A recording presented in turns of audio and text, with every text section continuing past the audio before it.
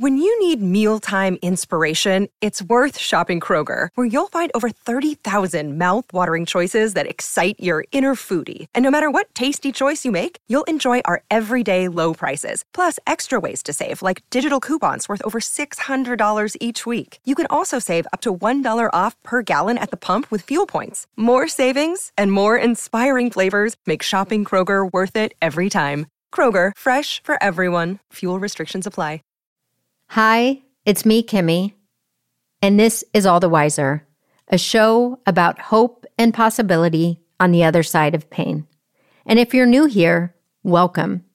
You are among friends. And when I say friends, I mean the best kind of people. The kind that will walk alongside you on your darkest days. The kind of friends that leave you a little note or a text to make you laugh when the idea of simply leaving your bed feels like too much. Our listeners are deep thinkers, deep feelers, and the kind of people who have been through some shit. Or maybe you are someone who's going through some shit right now. And the woman you are about to meet, well, she is right there with you.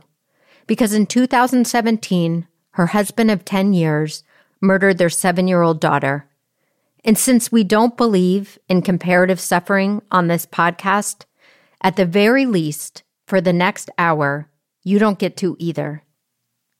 Instead, here is what I want you to believe. I want you to believe that you can survive whatever it is you are going through. You can and you will. I want you to know that I see you and that I'm with you. And this episode, this one's for you. I like to think of myself as a hope warrior. I always have, even when I didn't know that that was my, Spidey secret sauce superpower, choose your phrase. I have always looked for where we can find the light, where the new spring starts in our lives. Michelle Hord grew up in the Midwest with a loving, supportive, and ambitious family. Her father became the first Black man to sell shoes in the state of Indiana. Up until that point, Black men were not allowed to touch the foot of a white woman. And that sounds insane to us today. It sounds even more insane when you realize it happened in the 60s. This is in the 1860s, right? Like this is in recent history. But what's so powerful is that with my mother's partnership and love and with his hunger, he started in those humble beginnings. And by the time I was in high school, my father was the president of Nine West Shoes, which at one point was the largest non-athletic shoe company in America. And I often joke with people that I feel like I earned an MBA at the dinner table. As a little girl, Michelle's mother was the center of her universe.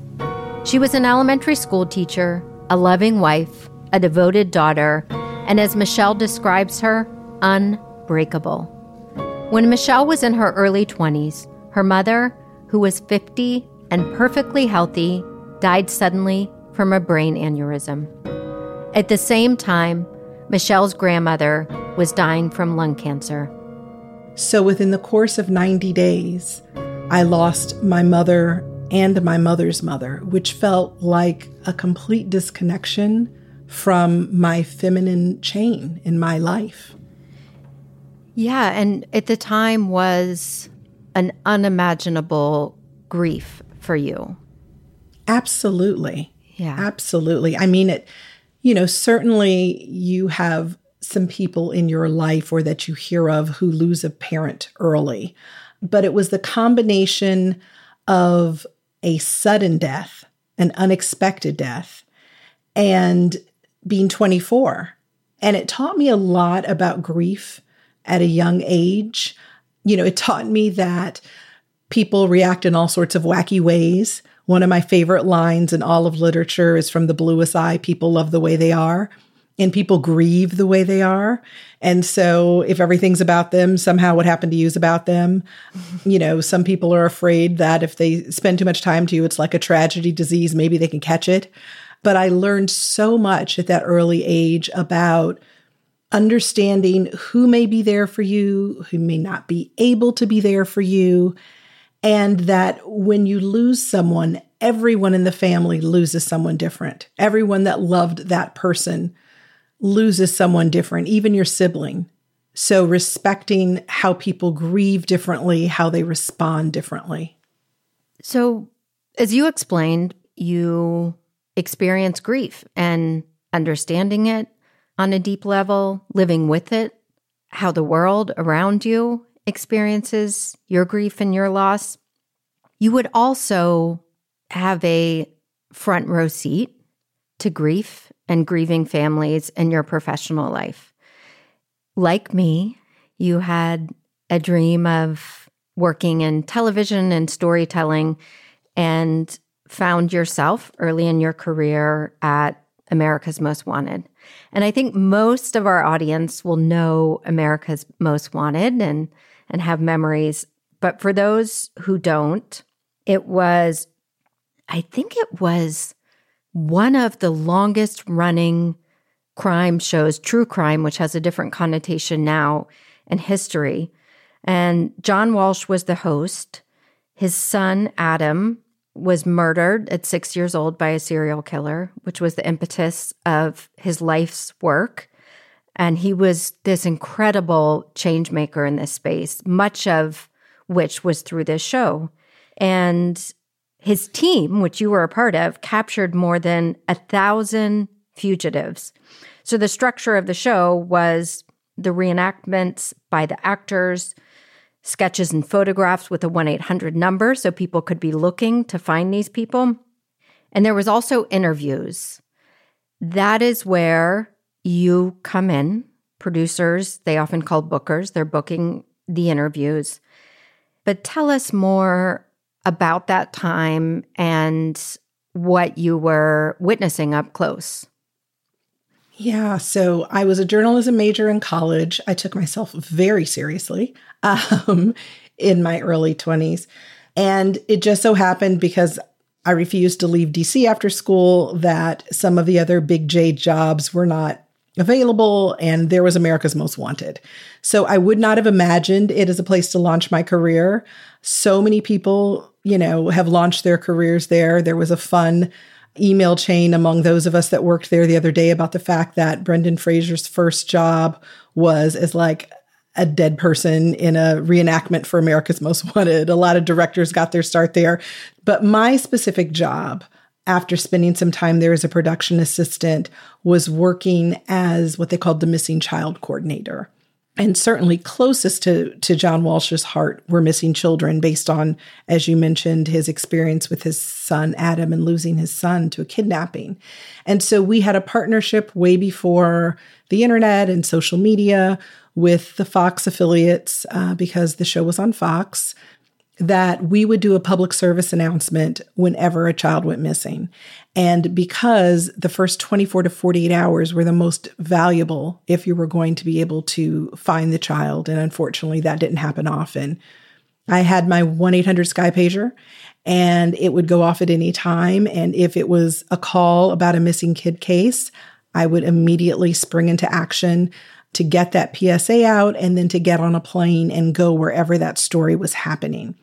And it was a really, really, I think as I look back now, I didn't understand at the time what a unique position it was. Because yes, I was a producer and a booker, but I also wound up being a therapist and a trauma counselor. Because I was representing America's Most Wanted, and we worked with the National Center for Missing and Exploited Children, I didn't walk in the door as a TV show. I walked in the door as someone representing John Walsh who could help them. And so it gave me this very unique and privileged view to people enduring the worst possible nightmare in the middle of the nightmare. And it's something that really stuck with me throughout my career, and frankly, even my personal life, when I think about trauma, when I think about what the human spirit can do, that just ordinary people you'd pass in the supermarket, people who didn't have necessarily extraordinary means or jobs or probably wouldn't have 1 million Instagram followers today, were just ordinary mothers and fathers who were struck down with tragedy. And somehow they got up and they got out of bed and they talked to me and they made decisions and they took care of their other children. And it was so fascinating to watch what we as humans are capable of enduring when we have to. And so that was so much of what I took away from that job. Yeah, I get that. That makes a lot of sense to me. So you eventually leave America's Most Wanted and would find your way to working at Good Morning America, where we worked together. Yes. And you would reunite or, begin a new chapter with your ex-husband, who you had met more than a decade before. So tell me about meeting him and, just sort of the origin of that relationship. My ex-husband was my brother's RA in college. And so I met him when he brought him home for the weekend, one weekend in my early 20s. And we kept in touch and were friends and, traveled all over like you do in your early 20s and weren't really ready to get pinned down into a relationship. And then in my early 30s, when I was at Good Morning America, living in New York, he was living in New York, we started dating. Your ex-husband's name is Neil. And I know in the book you refer to him with a different name. Part of that, which makes a lot of sense to me, is that person no longer exists. The person that you met and fell in love with. No, absolutely. It to this day is impossible that the person I met and fell in love with is still physically alive, that the personality that I knew, that the soul I knew. So when I wrote about him, I did change his name. And you've said for the purpose of this conversation, you're comfortable calling him by his legal name, which is Neil? Yes, and thank you so much for asking. Absolutely. So tell me about the decision to get married and start a family. So we dated for several years, and Neil and I were the exact same age. And I always wanted to be a mother. I mean, frankly, I probably wanted to be a mother more than I wanted to be a wife. But I was in my mid-30s. I knew that I wanted to start a family. And so Neil and I were married in our late 30s. And miraculously, given everything I knew about my body and everything I'd been told, we very easily were able to get pregnant. And I gave birth to our beautiful daughter, Gabrielle, when I was 39 years old. After how many hours of labor? It was long. It's one of those stories you don't tell a pregnant woman. I think if I recall, it was about 26 hours. I was determined to do natural childbirth. Yeah, it was an experience. And I'll tell you, she was worth every single minute of it. Every single minute of it. So this healthy, beautiful baby girl, Gabrielle, arrives in the world. And I really want to just honor her spirit, bring her to life, allow listeners to get to know her. So can you share who she was as a little girl? I mean, the things she did that lit you up, the things that melted your heart, the things that annoyed you. Who was she in the world? It was so clear to me from the beginning, and I'm sure every parent feels this way, but that this was an extraordinary child. I remember taking pictures when she was 1 month old, and there's a picture where she's laughing, and having someone say, "Oh, she's too young to be laughing. She probably just had gas." Nope, she was laughing. That was my kid. Bubbly, effervescent. The minute she could walk, she was running. She loved everything. She wanted to be an astronaut and Miss America and the president and an engineer. And I was fairly convinced she'd be able to do it all. And she was extraordinarily kind and thoughtful when it came to other children, which I didn't even really completely realize until I had parents tell me. So whether that was a child with different abilities who she invited on a play date who had never been on a play date before, or grabbing kids off of the buddy benches at school. I didn't even know what a buddy bench was. but the buddy benches where kids sit who don't have anyone to play with so that someone can come grab them off to play with them. Gabrielle is the sort of child who would have grabbed young Michelle off of the buddy bench when I was a shy, awkward little girl. She was fearless. She was funny as hell.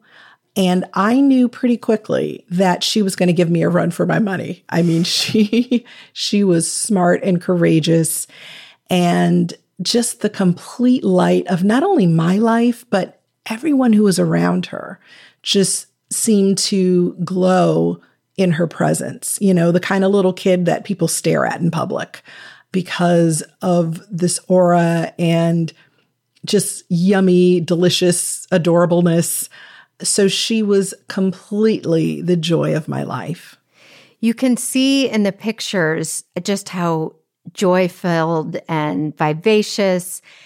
And when you talk about the buddy bench as someone who is a parent and has been around many small children in elementary school, that piece of her says so much because it's such a brave, courageous, and empathetic to be aware of somebody sort of suffering or experiencing loneliness and have the bravery to walk in front of everyone and grab their hand or say, join the group. It's just really something special to witness. And I do think it takes courage and awareness and deep empathy at a young age to be that person. Absolutely. And to do it consistently, right? Absolutely. Yeah, it just tells me so much about her, that she was that girl.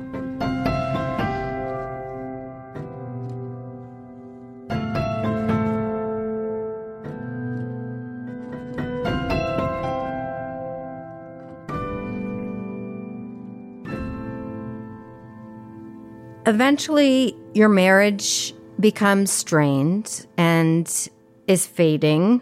So tell me about your decision to end the relationship and separate. You know, I can't imagine there's anyone that has ever entered into a marriage and taken the thought of divorce lightly. We did a ton of counseling. I did a ton of praying and wanted to feel like over the course of years, I had done everything within my power to be honest, to show up. And when it was clear that Neil just was not capable, for whatever reason, of meeting me there, Gabrielle was starting to get older. She was in elementary school. She was aware. Thankfully, it was not a house where there was friction or violence or anything that she would see. But, you know, children can sense things, right? And I have so many friends whose parents stuck it out and they now stick it out in relationships that they probably shouldn't be in, that aren't healthy for them because of that narrative. And so it was really clear to me that while, of course, I did not enter a marriage wanting to get a divorce, of course, that's the last thing I expected. The most important thing was that Gabrielle understood she had choices, that she understood what healthy looked like, that she understood grown-ups could make mistakes and could learn from their mistakes. And so I wanted to model for her that whoever she grew up to be, whoever she grew up to love, that she ultimately was responsible for her own happiness and that she always got to choose. And so I made the really difficult decision to get a divorce. And how old was she at the time? She was 8? When I initially decided, she was 6. And unfortunately, Neil never really got on board. You know, it was a horrific process. And I think in general, people have no idea what a nightmare divorce can be, just how it rips people apart, how it can change people, how things happen that you never could imagine. I've talked to so many women that have been through divorce where it feels like someone completely different shows up when it comes to courtrooms and comes to talking about custody and those sorts of things. But Gabrielle was 7 by the time the divorce was in process. Michelle had been pushing Neil for months to sign the divorce papers. And then on June 5th, 2017, Neil called her and told her that he would sign them. Not wanting to take a chance that Neil would change his mind, Michelle immediately left her office in Manhattan and rushed to meet him and the notary at a UPS store in New Rochelle. And that day, as we sort of unceremoniously have this stranger signing our life away, we joked about the big, amazing wedding that we had that was in Brides Magazine and New York Times wedding section. But as we were leaving, he hugged me and said, "I'm sorry about everything I've done." And it felt like such a relief. It felt like, oh my gosh, my friend may still be in there. And so I hungrily, frankly, ate that up and said, "Thank you so much for saying that. Listen, all that matters, we were friends first. We will always be friends. I will always love you. All that matters is that we co-parent Gabrielle. We both love that little girl more than anything on earth. All that matters now is that we do everything we can for her." And so we arranged for me to meet with he and Gabrielle when she got home from school the next day. This was one of the evenings that she would spend the night at her dad's house. And so the plan for June 6th was for me to come over to the house when I got off of work and for us to discuss next steps in terms of living arrangements. So at this point, I know you have shared in interviews and in your book the details that followed, but I just want to give you the space and the grace if there is anything that is too painful to revisit, just to leave it out. No, I appreciate it. You know what? It's all too painful, but I feel like this is my ministry at this point in my life. And so I have to, so that's a choice that I've made. And I sincerely appreciate your sensitivity. So I know you said you have this conversation and the signing of the papers, which I imagine felt like a big exhale, considering, everything you've described in the months leading up. You go home. You have said you had a great night's sleep, drive to work the next morning, and you get a missed call from your nanny. Can you share that morning and how it unfolded? Yeah. So, I had not slept well in ages, and joy, relief, you name it, euphoria is what I was feeling that evening. I was calling all of my prayer warriors saying, "It is finally happening. Thank God we'll be able to move on. I'll be able to move on." And I had already started to make housing arrangements, Gabrielle's summer camp arrangements, arrangements to hire an au pair who was coming in from another country, all the things, right? As TV producers and moms, we, have 12 arms and do a million things, everything I could to ensure I gave her the cushiest of landings in this new space that we would be living in. On June 6th, I got up. Whenever we weren't together, I would text her dad with a video to say good morning. I did that. I received a reply that felt like the type of reply she would normally give me, and I went to work. Somewhere midday, I had a quick missed call. As a mom, you're never too far away from your phone, so I probably saw it 30 seconds later. And when I called the nanny back, there was this voice that you just can't imagine, this blood-curdling scream. She had clearly gone to the house. Unbeknownst to me, Neil had sent her a text saying that Gabrielle was homesick from school, and so she didn't need to come. But she decided she would come anyway to get started on laundry. And she surprised him. She said, "There's blood everywhere." And I said, "Get out of the house, call 911. And I went into producer mode. At the time, I'm imagining, oh my God, he's killed himself. How am I going to tell Gabrielle? What time does Gabrielle get off of school? I'm not aware of all of the circumstances that he had told her Gabrielle was homesick. The school never reached out to me to say that my daughter had an unexcused absence. And then about 5 minutes into all of the fury, I reached out to a mom who always dropped her daughter off at school and asked if she'd seen Gabrielle that morning. And she said she hadn't. And then it's almost like an ice pick pricked the top of my head. Cold just flowed through my body.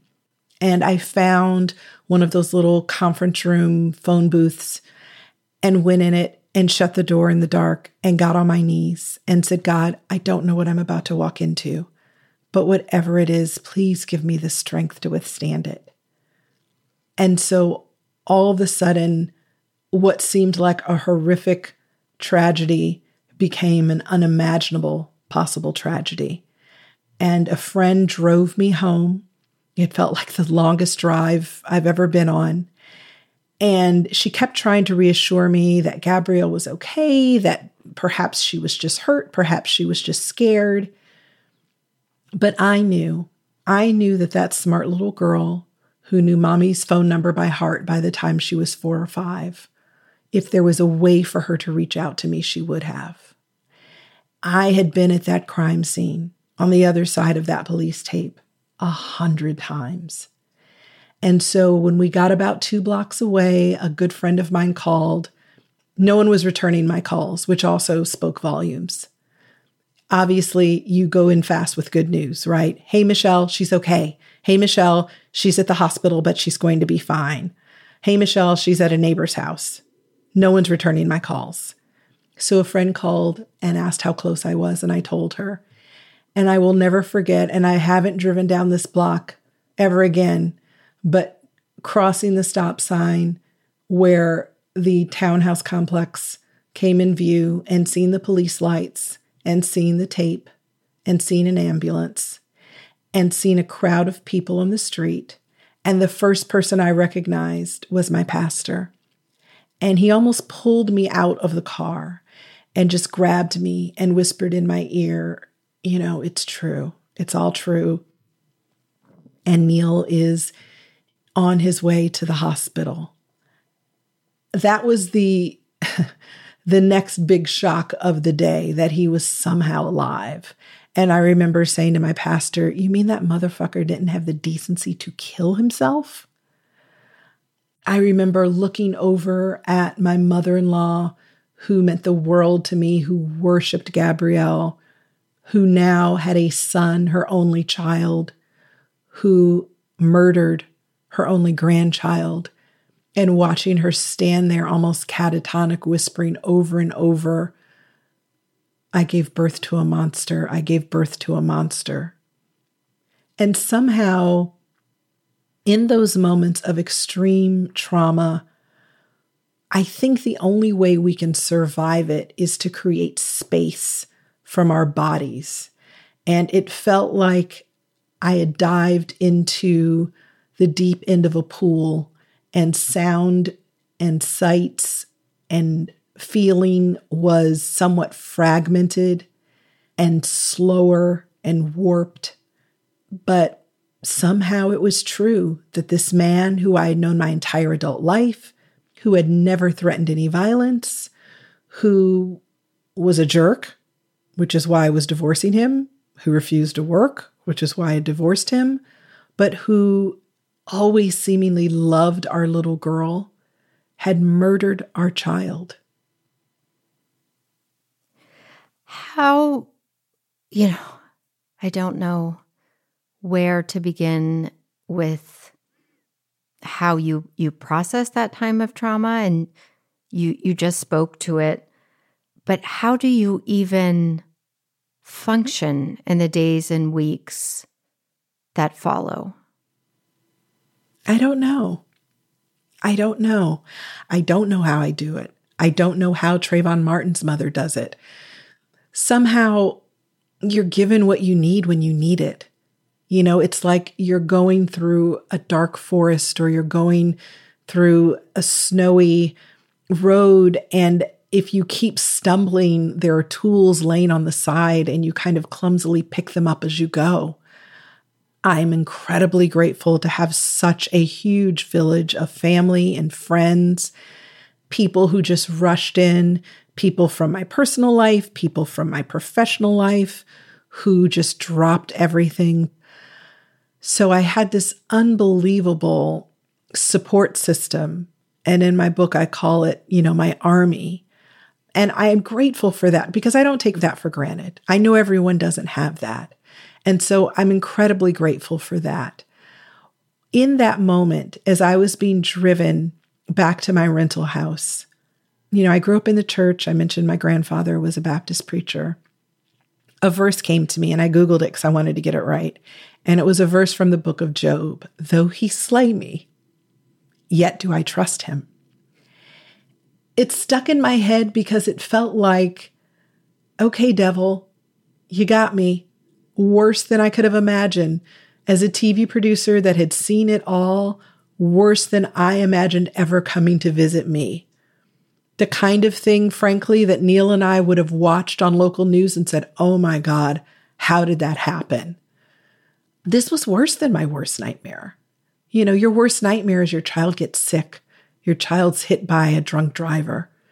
Your worst nightmare isn't the person who you would have at one point considered your best friend killing the child that they at one point loved more than anything.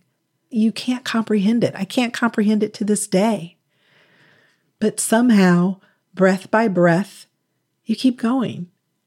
I was determined that there had to be something that I was supposed to do in this world that was so powerful that evil came at me with everything it had. And I was going to be damned if I got taken out. And so I've always been a fighter.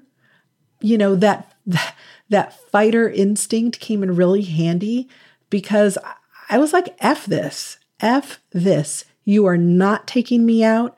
You are not going to make my daughter's name a true crime story.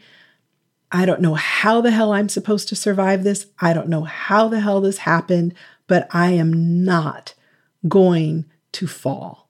And that, with my biblical battle cry of though he slay me, yet do I trust him, and trying to take it from being aspirational to saying, yes, I still do trust. Yes, I still do believe that there is light somewhere, even though I'm stumbling through the dark. Yes, I'm going to keep walking, even though I want to just lay down and die. That battle cry kept me going and became oxygen for me for a long, long time. Your commitment so early in the wake of her death, I'm going to read a quote from you. It said, it was important that the work and legacy in her name would be 10 times bigger than what happened to her, and that what happened to her would not define who she was. I read about the memorial, and when I say early, I think about this memorial that you were able to create for her 3 months later. It was on a boat. You invited her classmates, her friends, and some of their family to scatter the ashes, and they played her favorite music, and they danced on the deck, and you gave each of them a white rose, and already the celebration of her, the legacy of her, and what you said on a deeper level about Gabrielle caring so much about other people is that part of that idea was normalizing grief for these kids who had also lost someone they cared about, and well-intended adults tried to shield them, but you were going to show them the love and the legacy and the space to deeply grieve. And it was just so evident to me how quick you went into Mama Bear, protecting her in this whole new way when she was no longer on Earth with that celebration. Yeah, she was in a dual language program. And so it was 40 kids that would go through all of elementary school together. When she died, she was in the 2nd grade, and it was half native English and half native Spanish speaking children. And so I was a class mom. I knew these kids really well. When I was in the 1st grade, my best friend died. It was the 70s. We didn't talk about stuff. It was kind of just this, I have these pieces of memory about him and about him dying. And it was years later before I even knew how he died.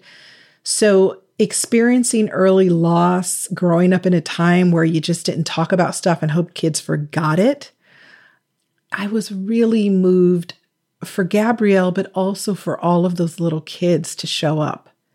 And so I literally went to the school the week after this happened. I had some of my friends with me. I remember the kids all sitting on the carpet in circle time. I was sitting in front of them as if I was going to read a story. Their parents were all in the back with the principal and my friends with like bloodshot eyes. And there were all these little faces looking to me. And I shared with them at that point, and this literally was probably, I don't know, a week or two after I lost her, a video from the memorial service, the funeral. Obviously, it didn't make sense for little children to be at the funeral. But one of my dear friends from Good Morning America, a whole team actually put together an amazing memorial video for her. And so I shared it with them. I talked to them. I didn't pretend that things were okay. But what was so important to me, and I think we miss this with children, is as much as we want to, we can't protect them from the things we have no control over. We can't. So our best bet is to be age appropriately honest, to be able to show our own vulnerability. You want them to feel safe. But I think presenting false hope or, a false image doesn't do them a lot of good either. And so I shared with them that when I was in the first grade, my best friend Willie died, and that it's okay if they were really sad about Gabrielle and wanted to cry, that it's okay if they thought of something funny and wanted to laugh, that all of those feelings were okay and valid. And I took pictures with them that day. My legs about crumbled as I was walking into and out of the classroom. But I felt like it was so important. And that was really the birth of how do I give them an opportunity a few months later to celebrate her. And so I talked to, you know how we producers do. I talked to a million people. I talked to like child psychiatrists and my therapist, and reached out to all of the parents and said, this is what I want to do. Are you okay with me inviting you and your child? And it was just an unbelievably beautiful, painfully rich day where, the adults tried to choke back tears. And then after this meaningful ceremony, the kids are like jamming to Radio Disney and eating popcorn and cotton candy. And I don't for a minute think that they missed any of it, any of the emotion. And I imagine, they're now 13, 14 years old, that they carry it with them still. And my prayer is that somehow this horrific experience they had so early in their childhood, that some of the things I was able to do helped build some of those resilience muscles that life's going to require of them. Yeah. It brought tears to my eyes when I read it, and it just brought tears to my eyes hearing you speak about it now.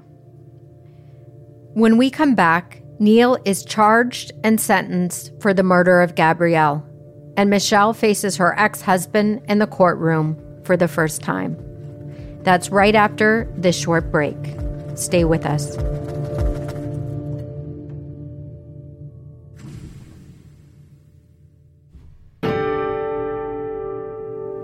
All the Wiser is a one-for-one podcast.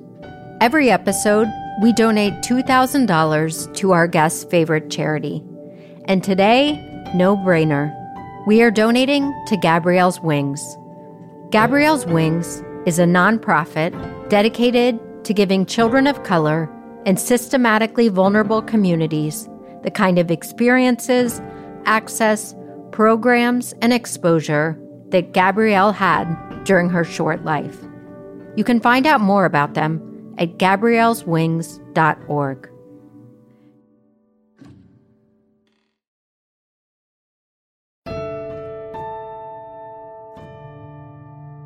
So Neil was sentenced. Eventually, he was charged with second-degree murder and with a sentence of 25 years to life. Yes. And you spoke in the courtroom with him there and gave a victim impact statement standing before him. Why was that important to you? And can you share what you said, the essence of what you said? I started writing the victim impact statement probably 30 days after this happened. I would leave myself little notes. I knew this was going to be my one and only chance, not just to a judge, but to him, for him to hear not just what he did, because he never pled guilty. He pled not guilty.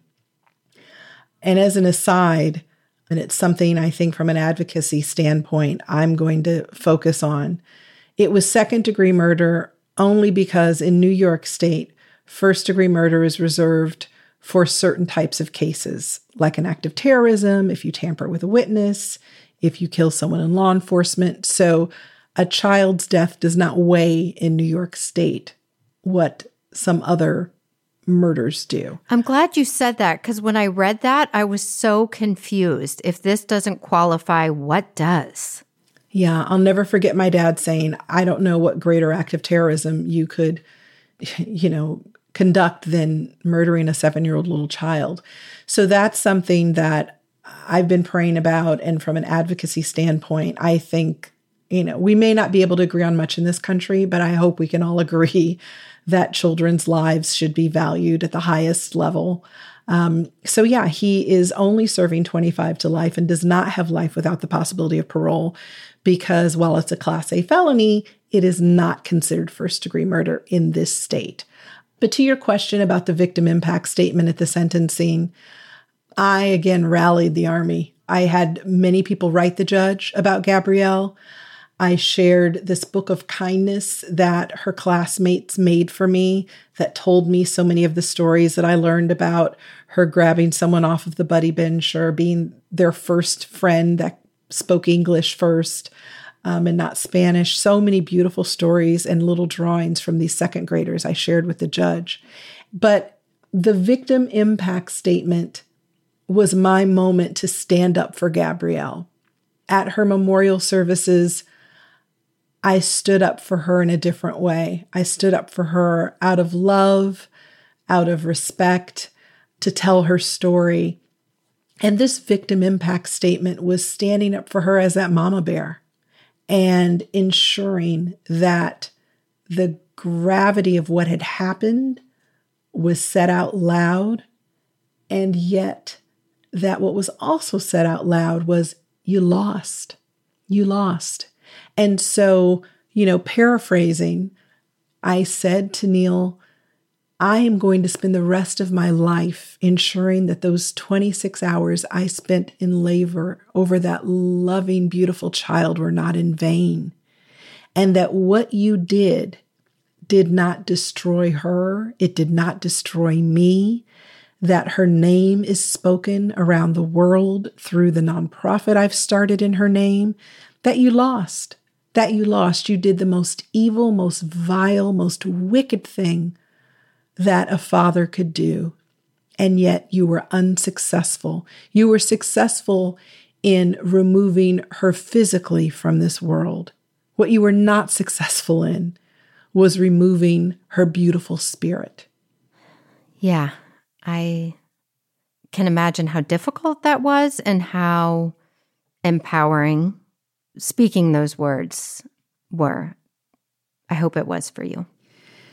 It was terrifying. It was empowering, but it was one of those days where, when I talk about being a hope warrior, where I was armed.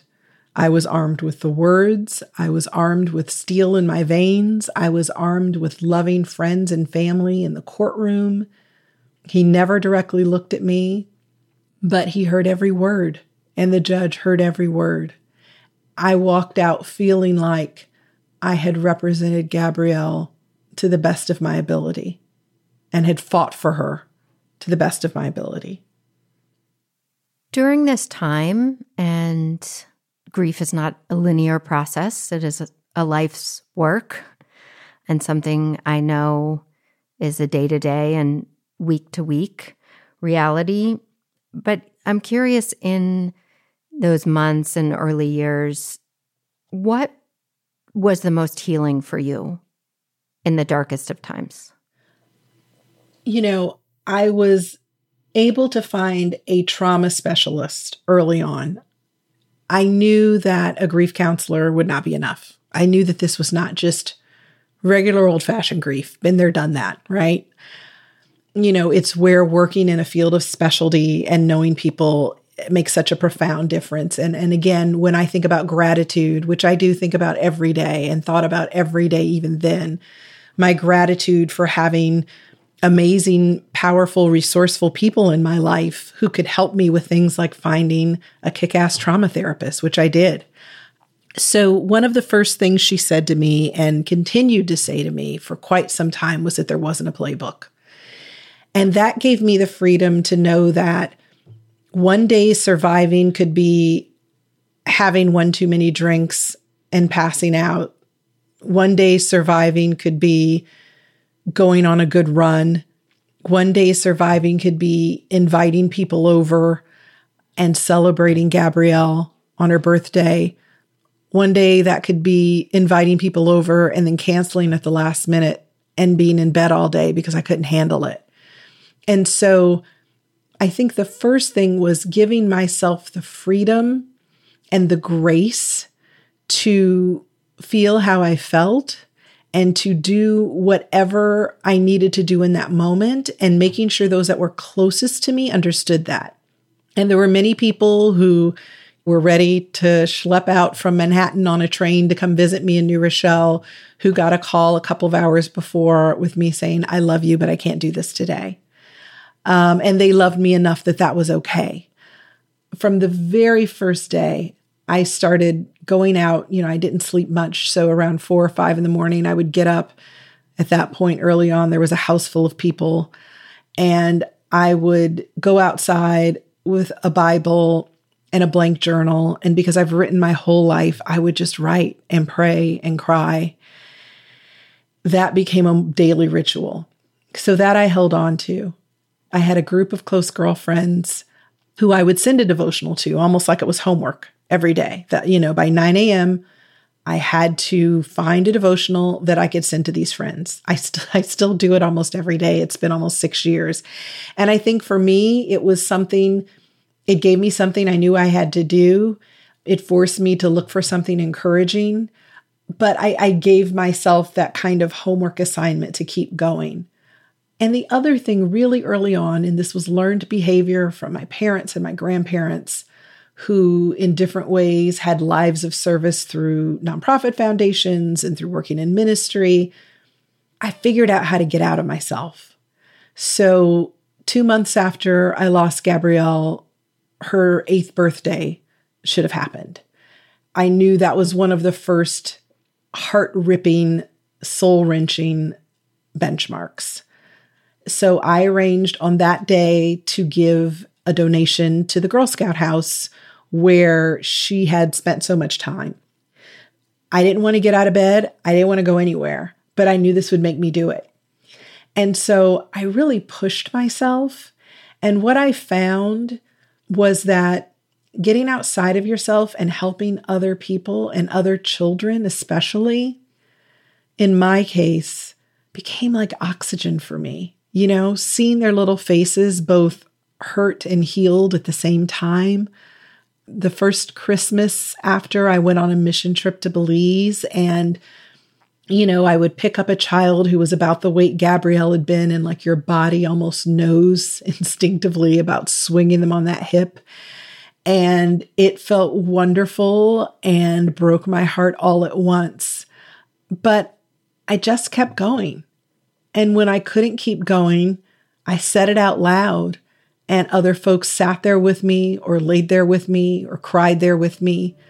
But that, frankly, has been the day by day ever since this happened. And somehow, over time, I've been able to reimagine what my life could look like. It's something that I've written about. It's something that's so important to me that other people understand after tragedy, after loss, after trauma, that there are some chapters you don't get to write, you don't get a vote, but that you can own the narrative, that you can take it back and you can decide what those next blank pages will have on them.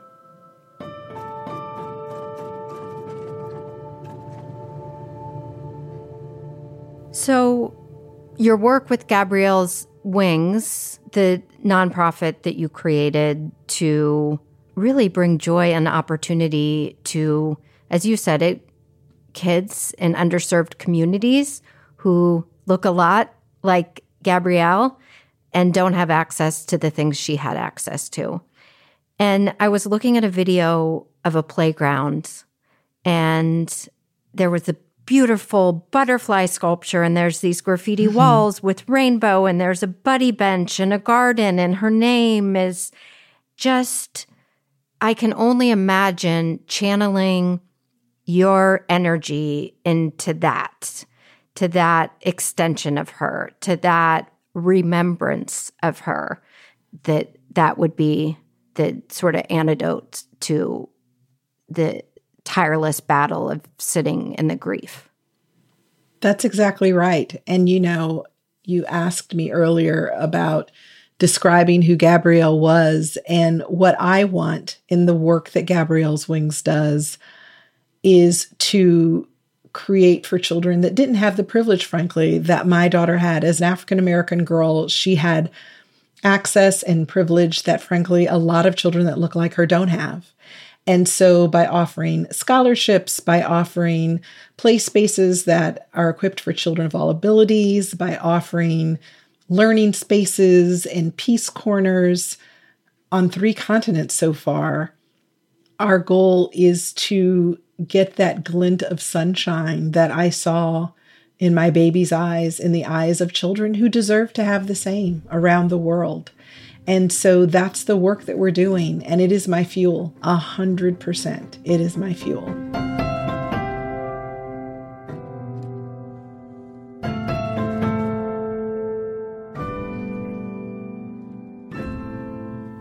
Before we get to my final questions, my hope with this podcast is that people feel less alone in their pain and suffering. They glean hope and wisdom from brave people like you sharing your story and your journey. I also think there is an opportunity for us to learn from people with deep experience of how we, on the outside, can show up better for people who are in deep trauma, pain, and suffering. One of the things is people's discomfort and almost inability to be in proximity of that level of trauma and grief. And you described it almost as if they subconsciously think it's contagious. So I would imagine, or I know there would be well-intended people who wanted to do something, but that fear, the discomfort of being near you because of what you had experienced, compelled them to stay away. Absolutely. There was that, right? I'm a class mom. My house was the Kool-Aid house. I had the Christmas parties and the Halloween parties. And so there was the unspoken of people who had children Gabrielle's age, who had been in the house, who had been around Neil, where I felt like there was almost this questioning and judging of what they didn't know about what had gone on. I think it's always made me defensive. I've always, really clearly said, listen, there was no domestic violence. I couldn't have seen this coming. I feel compelled to those parents, those moms who I spent time with. I didn't see this coming. There was no way I could have known. And I shouldn't feel that way. But that's my stuff. That's one of the things I carry. And there were people who I wasn't as close to. I talk about in my book, one of the moms, Cindy, who I've become good friends with, but was just another mom that I would pass in like your, half coma-like state as you drop a child off or pick a child up from school. And because of her own life experiences, while they were not similar to what happened to me and to Gabrielle, because she had grown up and dealt with trauma, she was able to sit with me and sit with it in a way that some people who at the time I was closer to were not able to. And so I think my earlier experiences with grief and losing my mother and my grandmother set me up to understand without judgment, frankly, that, there would be provision, there would be people, there would be the love and support that I needed. It may not always come how I thought it would. It may not always come from who I thought it would. Certainly there are times you're disappointed in people, but that it would be there. And then there were a whole host of other people. And, one of my jokes from day one has been, one day I'm going to write the darkest Netflix special ever, comedy special, because people say and do crazy stuff, like in the name of trying to be helpful. I remember someone, when we finally had that first awkward lunch after several months later, saying, top 10 funerals I've ever been to. And I just had to burst out laughing. And I was like, that was the most New York agent crap you could ever say in this universe. And by the way, he meant it as a compliment. Wacky thing to say, but he meant it as a compliment. So I think I have become a master in interpreting intention versus focusing on what's said. Now, having said that, there are also those, because I can speak about it, I guess, in a way that people find articulate, that they mistake for not being emotional, that people have asked me crazy questions. People have asked me grotesque questions about what happened. And, I had to build some boundaries and space to say, you know what, if that sort of macabre true crime piece is important to you, I would Google me. Why don't you just Google me? So people, you get it all. You get complete strangers that send donations and handwritten notes. You get unbelievable, heroic acts of kindness and love from friends and coworkers and family. You get people who are so narcissistic and self-involved that they somehow make it about them. You get it all. And I think learning how to sift through it and take what you need and not take personally the things you don't need is really, really important. I love that distinction, because I think sometimes people say nothing because they're so desperately afraid of saying the wrong thing, versus if my intention is curiosity about the details, why'd he do it? That's a very different starting place. Absolutely. And, I think what's really important for anyone who may hear this, who has someone in their life that is going through trauma, as we all will at some point, if we're not right now, being able to be honest and vulnerable yourself, to me, is the starting point. Everyone is different. There are no hard and fast rules. But I think your ability to say to someone you love, I'm not going to pretend to understand what you're going through. There are no words I know that I can say that will make a difference or offer comfort, but I'm here in any way that's helpful. If that's running to the store, if that's sitting through a bad movie, I want to be here. I don't know how to be here, but I want to be here for you. And you know what? That requires vulnerability on behalf of that person, right? Whoever this survivor of trauma is, they are ripped open with their guts out for display. They have no choice in their vulnerability. If you choose to meet them in vulnerability and admit you don't know what the F to say, that you're scared, that you don't want to mess up, people will appreciate that. People will appreciate your honesty and your vulnerability.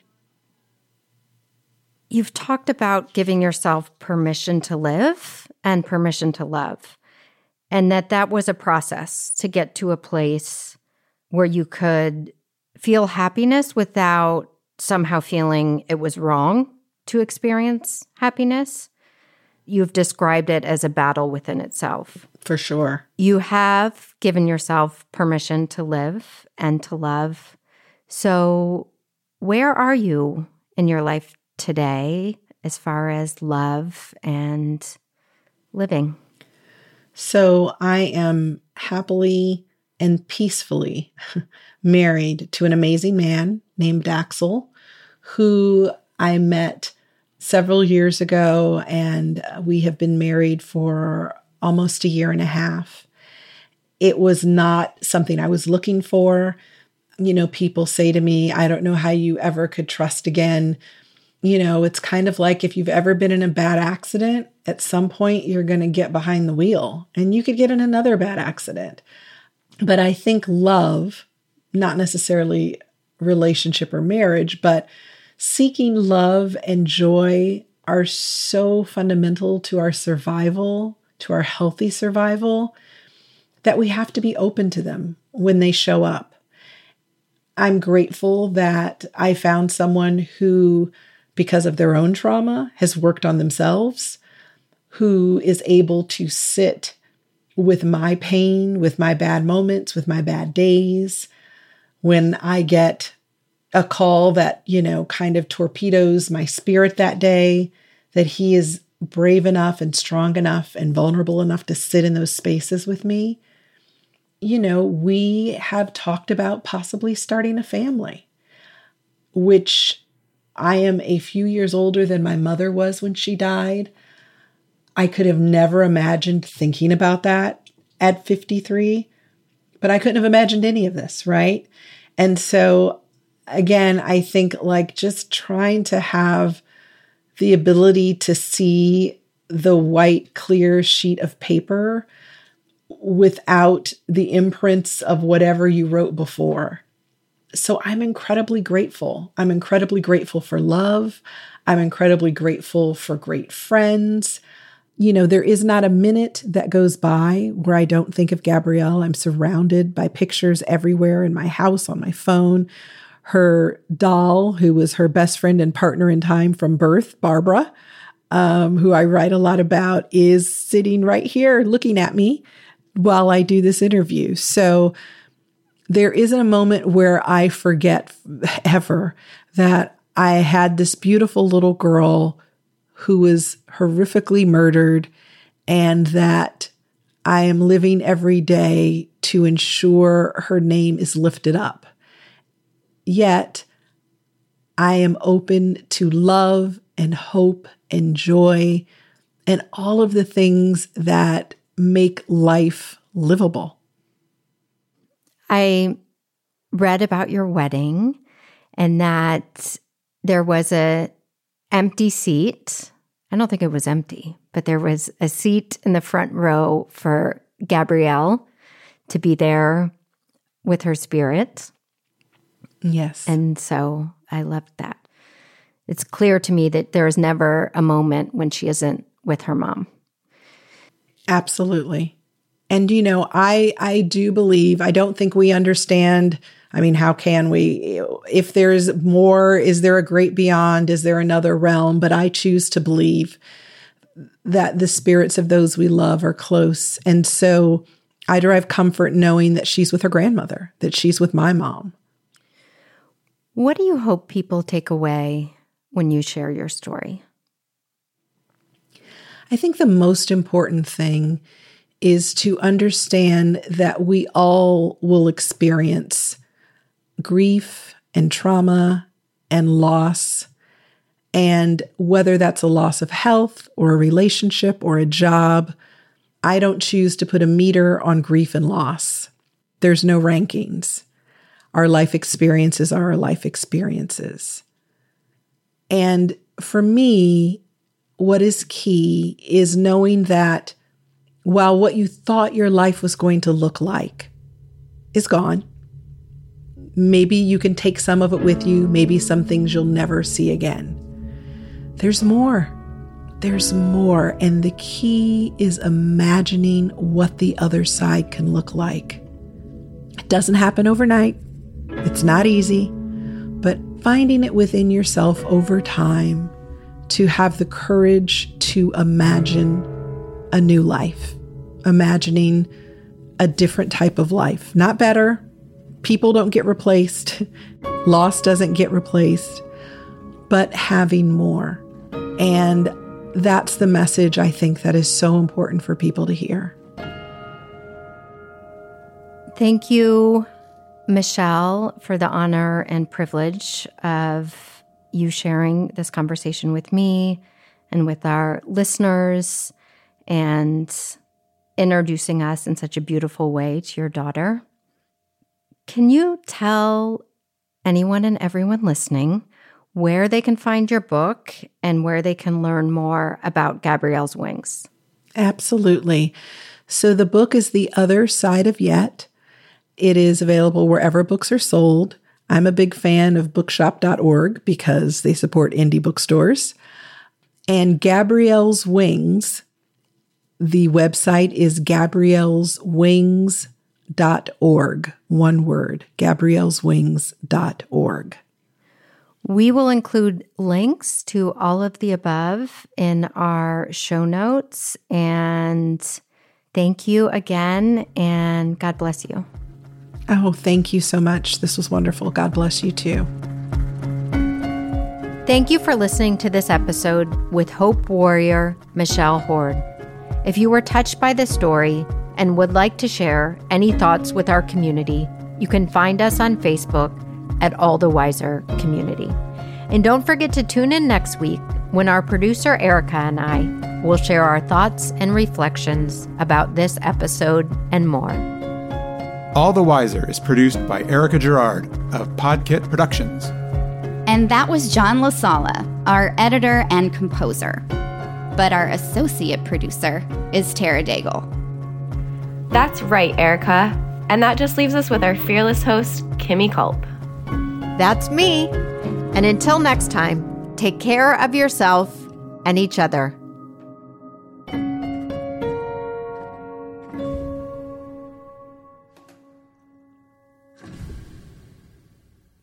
Support for this podcast and the following message come from Corient. Corient provides wealth management services centered around you. They focus on exceeding your expectations and simplifying your life. Corient has been helping high achievers just like you enjoy their lives more fully, preserve their wealth, and provide for the people, causes, and communities they care about. As one of the largest integrated fee-only registered investment advisors in the U.S., Corient has deeply experienced teams in 23 strategic locations. Corient has extensive knowledge spanning the full spectrum of planning, investing, lending, and money management disciplines. Leverage Corient's exclusive network of experts to craft custom solutions designed to help you reach your financial goals, no matter how complex they may be. Real wealth requires real solutions. For more information, connect with a wealth advisor today at Corient.com. That's Corient.com. Corient.com. You know how to book flights and hotels. All you're missing is a tool to plan the travel experiences you'll have once you arrive. That's why you need Viator. Book guided tours, excursions, and more in one place. There are over 300,000 travel experiences to choose from, so you can find something for everyone. And Viator offers free cancellation and 24/7 customer support for worry-free travel. Download the Viator app now and use code Viator10 for 10% off your first booking in the app. Find travel experiences for you. Do more with Viator.